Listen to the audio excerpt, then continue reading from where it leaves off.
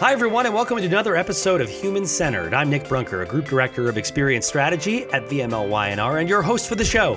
Thanks for taking a listen. We've talked a lot on previous episodes about how over the years we've progressed from the awareness era to the engagement era to the experience era, which is where we are now, where modern consumers choose brands that offer better experiences versus just the product itself. In short, the experience has become the brand. So how does that affect what and how to design? Our guest today will dive into that and more. It's my pleasure to welcome in the VMLY&R Chief Experience Design Officer, Eric Looney. Looney, welcome. Thanks for joining us. Hey, Nick. Thanks for having me. Long-time listener, first-time caller. Is that what I'm supposed to say? If you've actually listened for a long time, which I wouldn't fault you if you hadn't. Oh, goodness. That's good. No, thanks for having me. I know it's been a while to get on, but glad to be here. Yeah, it's exciting to jump in with you on this stuff. A lot to get into in the next 30 minutes or so. For those that haven't met you yet, share a bit about you and your background. Oversee experience design inside of VMLY&R. Done that for about almost 16 years now, so that's cool. And now share with the partner that excited to kind of welcome into the fold and work with. But over the years, I've cut my teeth on flash banners and building websites and doing apps, and we've kind of just gone on this trajectory of this path of really kind of connecting broader experience overall. And that's kind of where my background's at in terms of digital marketing and design and experience. And also, spent a bit of time in architecture world doing signage and wayfinding. And that's always been something I think that's kind of led to this experience thing too. Like, how do you experience physical space? How do you experience navigation through physical space? And a lot of that's led to a lot of what I do in terms of experience design as a whole and a broader set of context. So when we think about that overall premise of the experience as the brand, I know it's something that you've spent a lot of time talking about, especially of late around here. How do you wrap your head around that and kind of explain it to somebody who's just hearing that statement or that type of a thought for the first time? Yeah, brands, so many different things like visual and logos and how they're reflected in TV but really it's just come down to like every touch point you have with a brand, be it opening a box, using the product, seeing something on TV, or recognizing some sort of advertisement or something else in the space. Like, every one of those touch points is an experience with that brand. And so it's become more interesting for us to think about all those touch points adding up to your collective experience with that brand and how you feel about that brand versus just brand coming at you one way all the time. It's really kind of a collective set of touch points that kind of equate to your overall feeling. And that's kind of where we looked at it. It really leans into not just the product, but the ecosystem of that particular product or the brand itself. And again, all those touch points that you have and how you feel across all those touch points. And then overall, that's your experience. And so the experience that you have is the brand, like that, the brand is putting forth all those things. And it's our job as designers to really map that out and bring that to life. So in thinking about all the different brands you've either touched, worked on, or just experienced in your life, what does that feel like? Give us some examples of seeing that ecosystem come to life. I think of maybe a couple examples I like to use. One, maybe more obvious, is Sonos. And I bought some Sonos speakers, and they're great, but there's lots of great speakers, and in fact, is Sonos the best quality speaker? I mean, some might say yes, might say no, but I think that the notion there is like when you open it up and you set it up, and the way like you connect to the system, like that experience is flawless, and it's it's almost like magical in a sense, and things just start to work and happen, and so the way you've experienced the brand through the setup, the way and it really goes back to their site, the ordering, all those things as well. But really, that kind of moment of setup is something that's magical, and it's kind of a way that you experience Sonos in a way that is different than just kind of the normal kind of brands. Another one is it's a restaurant in London that I like to go to when I'm there, and it's Dishoom, and you can wait an hour and a half in line, but they make it feel like 15 minutes. The way they navigate the serving you chai in line. If it's raining, they'll give you umbrella as you get to the first kind of stage of them welcoming you in. You kind of go down to the bar and you order drinks and snacks, and then you're up to your overall place where you eat. And their food and their kind of staff service is already great, but the way they navigate the experience around all these other touch points, knowing that the lines are going to be there, is pretty remarkable, and that makes you want to go back, and you don't mind it because the way you're experiencing the brand is a positive way. Generationally, I think it's interesting to look at the data that comes out of it, and listening to Gen Zers and millennials, of which I'm a millennial, as we think about the brands that we have patronized and brought into our lives and continue to give money to time and time again, the data is pretty staggering. And you talk about Gen Z. Let's just talk about teens for a minute. They're preferring to spend money on experiences. Like 57% of them say that's more important, the experience, than the tangible item. And from somebody who is, and you've already hit on some of the examples, but somebody who is actually in a place of thinking through the experience, the design of that experience, the design of the ecosystem, what is that shift where tangible items no longer have that inherent value as much as an experience? What does that mean for a CX leader that is now trying to design for what will be the largest spending audience, spending generation in the world? I think we've got to make it worth their while. I mean, the experiences that we're designing need to, either be magical. They need to be serendipitous. They need to be, you need to help me be better.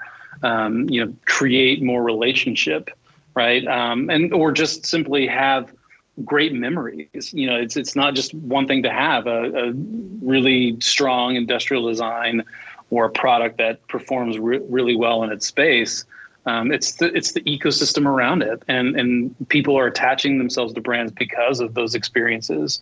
If you don't have a great experience around the product, people are they'll pay more for the experience around the product, even if the product is like on par with something else. But you'll go to places that make you feel better, that add value to your life.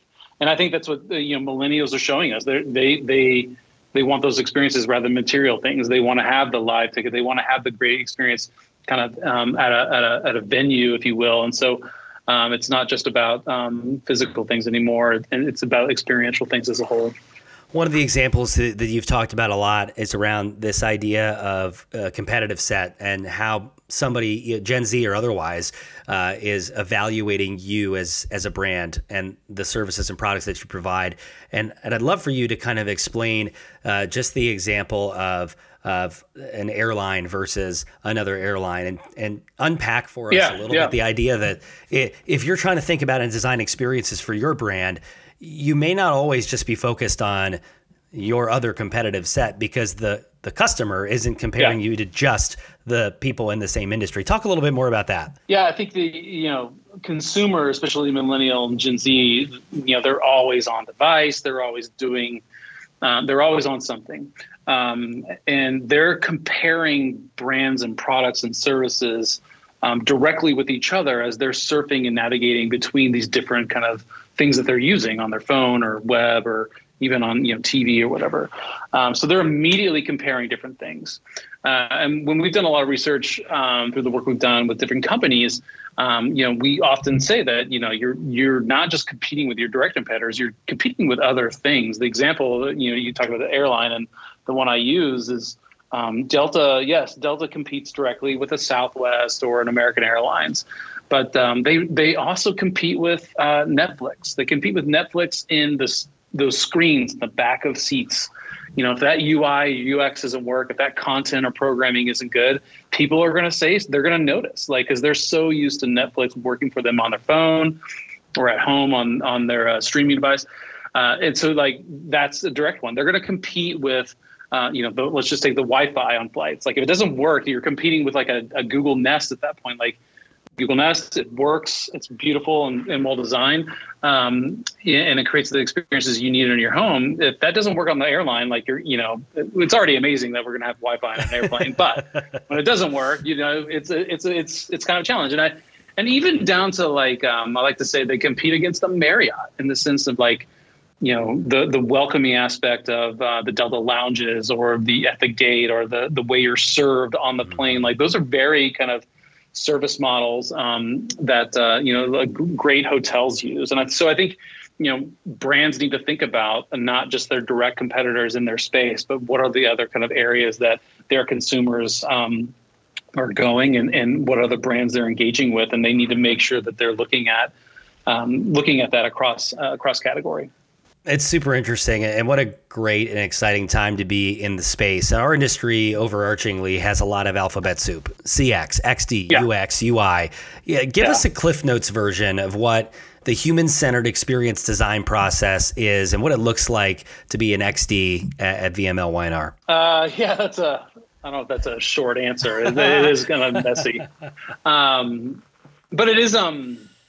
There's a lot of CX, XD, UX, UI. So look, experience design, we looked at, you just kind of break it down. We're like, look, there's a spectrum in terms of the type of capability that we need experience designer to do. For me, experience design is the kind of the parent, if you will, and the child inside of that, the parent-child relationship, like is the UI and the UX and the copy. And we look at how people who can do, be very visually creative or user interface driven. That's one aspect we look at from a behavioral standpoint or user experience driven. And then from a story or a copy standpoint.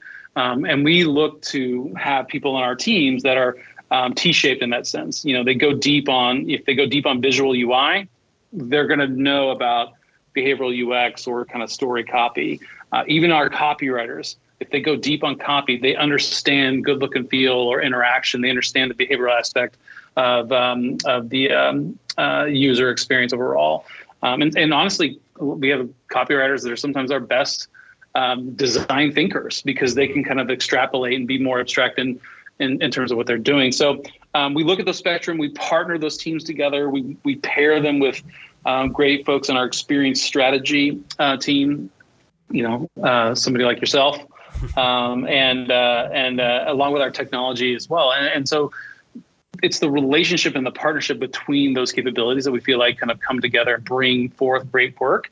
And we want to make those kind of smaller kind of core teams to kind of do that in a way that's, I think, fresh and exciting and not kind of stagnant and stale. Obviously, everybody would want to say that, but I think we're always trying to look at like how can we make that fresh so the ideas are fresh and the conversations fresh inside of that. You said something earlier that sparked something in me, which was designing better futures and the idea of thinking about what somebody's future looks like and how can we improve upon that. And I'd love for you to take us a level deeper. What does that mean in practice? And what should we be thinking about when trying to accomplish that? We like to use imagining better futures. And because imagination is our best, most powerful creative tool. It's something we believe on our end. And if we can't imagine, then, we're going to be kind of stuck with the same stuff we have all the time. But better futures, better kind of leans into this kind of incremental way of looking. I'm kind of an incrementalist as myself. Like, you can shoot for the moon and always strive, and some people do that and do that well. But I'm kind of let's continue to build and build and build and build on top of what we're doing to make it better. And if you do better enough, you're going to get the amazing or awesome. And a lot of times in product land, that's what you do. You launch an MVP and then you kind of keep building onto it over time. And futures, so many different things. Futures, literally like 1 minute from now. Futures, 5 minutes from now. It's 5 weeks, 5 months, 5 years. Like there's lots of future. Mm-hmm. Future is next best action, right? And how like we design things for somebody's next best action. We also think about futures in terms of our employee experience and how are we creating, futures for our team members, our associates that are on board with us. And so there's a lot of different futures in there. But if we can imagine better futures, if we use imagination and incrementally make things better and better and better and look at like whatever that might be from a future standpoint, it allows us to kind of go beyond where we're at today and hopefully get us out of the sea of sameness. You led me exactly to the point I was going to take us, which is in a world where technology is changing, which we'll get into in a minute, everybody has similar attack points depending on what industry you're in. Like, it's very easy to get stuck in that sea of sameness. How do you actually combat that at a tactical level? Sea of sameness for me is, it kind of starts with the fact when, like, early in our career, we like really looked at pushing web and app and everything kind of to the limits. But then I think we've just optimized ourselves, through the training of Google and Apple and Android Higgs and all these things to kind of get to, like, there's like the best place to put, a search bar is here. The best place to put this button is here. And we've kind of just started to kind of homogenize the experiences overall, and they're just kind of all kind of the same. And even though the technology has gotten better and better and better. And so I think when what we're trying to do is look at combining like I talked about, the type of talent, the type of teams that we build, and looking at imagining better futures. Like, how do we do that inside some of those digital experiences? But even bigger than that, how are we kind of looking at rethinking, how you interact with your vehicle, how you look at your shopping experience, how you look at just interacting, take from the airline standpoint, like what that's like to purchase and get through the airport. Like, anything that we kind of go through is like, we want to push against the norms and get us out of the sea of sameness, because those are going to be those experiences that people really kind of talk about, reflect on, and keep them coming back to those brands. I had a good conversation an episode or two ago with Ben Gahab and Martin Cody. They were down in Nashville for a Forrester CX conference, and there was an interesting topic that came up, and Ben referenced it as digital fluidity and the ability for customers to move in and out more seamlessly from digital physical spaces. As a designer, and you mentioned your architectural background, I got to think that this is a great time to be alive, at least in your expertise area, because you're no longer kind of forced to think about just how does a digital experience come together? Yes, that's part of the job, but now, especially lately, coming out of the pandemic where, foot traffic's increasing again, you're opening up your aperture a lot more, aren't you, to not just the digital space, but how the digital and the physical connect? Yeah, you have to. And the digital, it used to be the digital just kind of sat wherever it was, and now it transcends and moves with you, and it's constantly with you. And we're getting to this kind of place of, where, wherever I'm at is where I need to do what I'm going to do. And so, like, whatever I'm going to use, and the digital aspect of that is going to transcend across all these physical touch points. And yet, in order to enhance those places that you're at, and especially if you think about brands and how you can kind of bring to life that experience more, like, we need to connect into those digital kind of touch points to kind of make more magic happen, if you will, to imagine more possible at that point. And I think that's going to be really compelling. So it is very fluid. Ben's, done well. He's great. And it's a true point. The fluidity of it is going to be critical. And that's a big challenge, because it makes, from a designer standpoint, the problems we need to solve far more complex, right? Because now you're not just in these kind of singular moments, but you're connecting across a broader set of touch points, both physical and digital.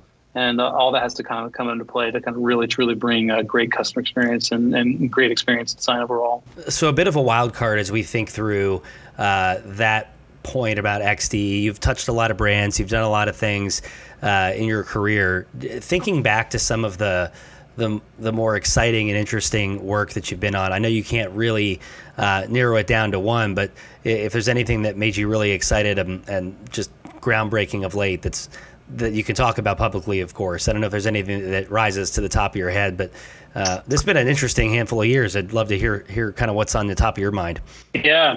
I think what that comes to mind, I mean, I've talked loosely around it, but just being a part of the Mach-E launch for Ford was really cool, because we were working while they were building and finishing the design of the vehicle. We were working on designing experiences outside of the vehicle, and that kind of connectivity between physical and digital was there.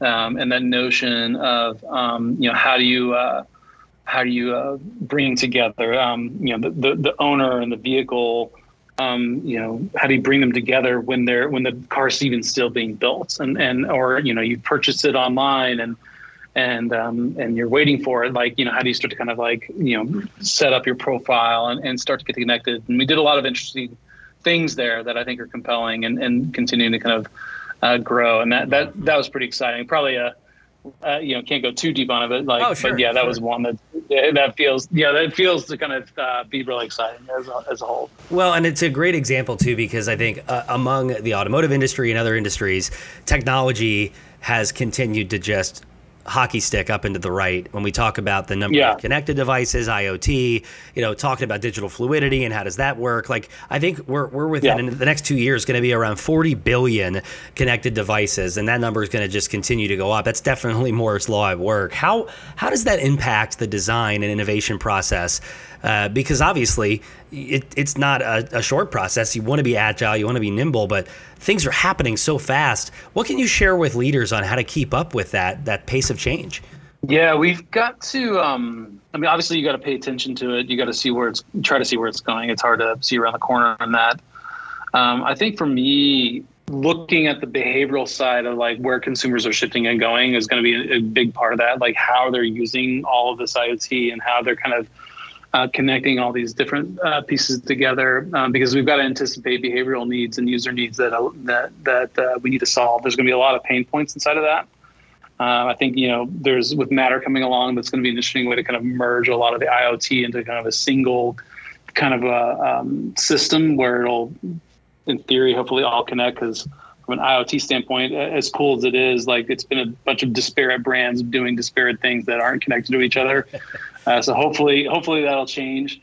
But I think, it's leaning in on what those touch points are. But also I think what's magical about it is like we're coming to a place where you can start to kind of bring different things together and start to kind of actually like, hey, this is cool over here. This is cool over here. What if we brought them together? And it might kind of give you this new thing. And I think that's going to be start to be compelling in terms of like thinking about design. I also think, our tools are going to start to be changing as we get into it. I mean, it's not just the IoT realm, but like the way devices are merging, the way, the physicality, physical and digital that we talked about. I think, the way our tools that we have as designers are going to kind of probably influx as well and into new things.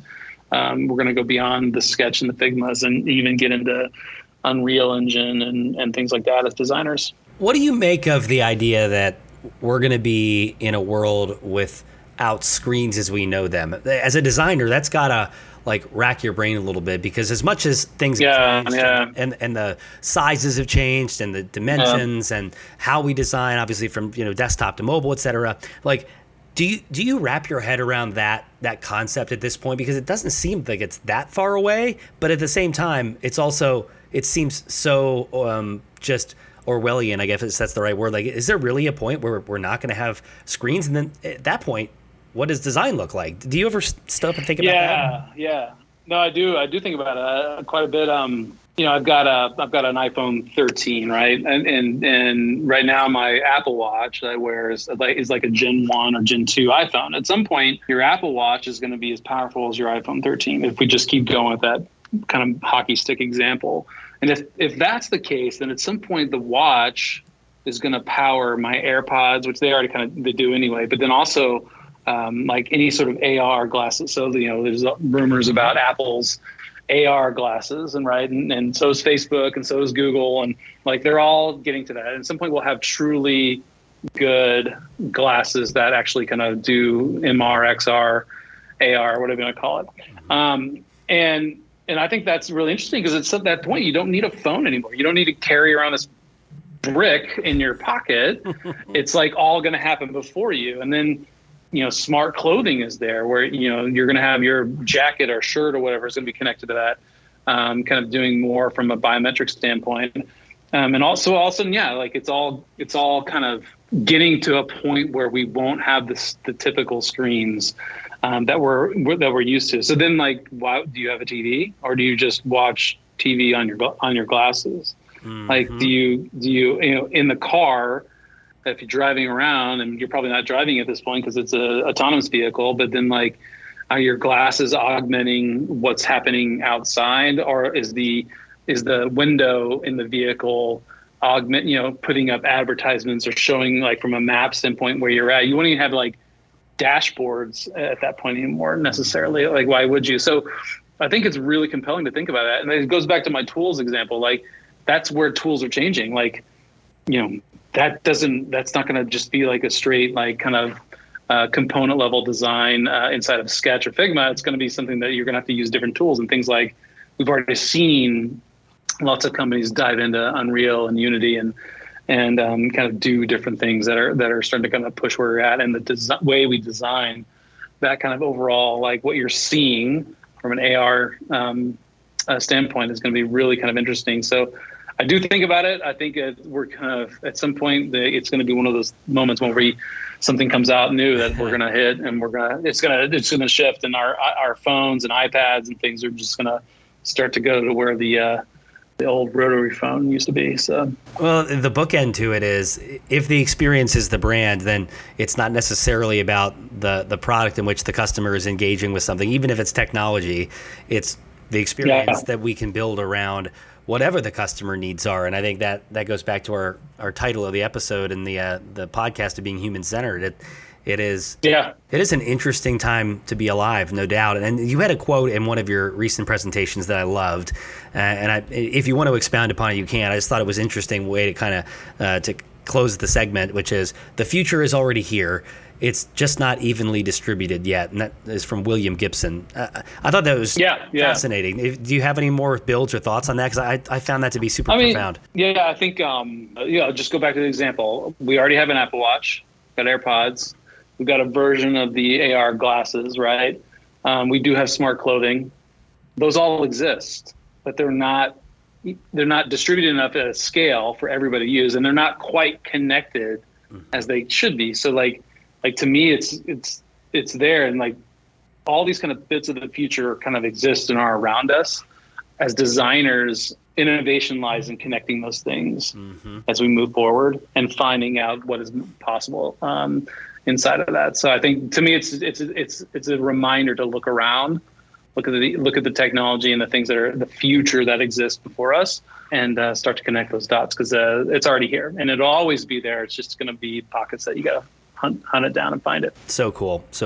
Really appreciate the conversation. Before we wrap up, I know you are a well-traveled individual. You have been around the world for all kinds of things, business, pleasure, family, etc. But you've obviously been able to spend a lot of time in Japan. Talk about that, your family, and some of your special skills you've developed.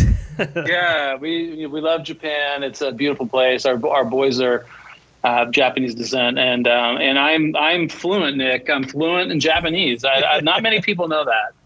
Now I'm only fluent at like maybe a 1-year-old level, so I can pretty much get around. But that I am fluent. I like to say I'm fluent. That's not totally true. But would your kids and wife say the same?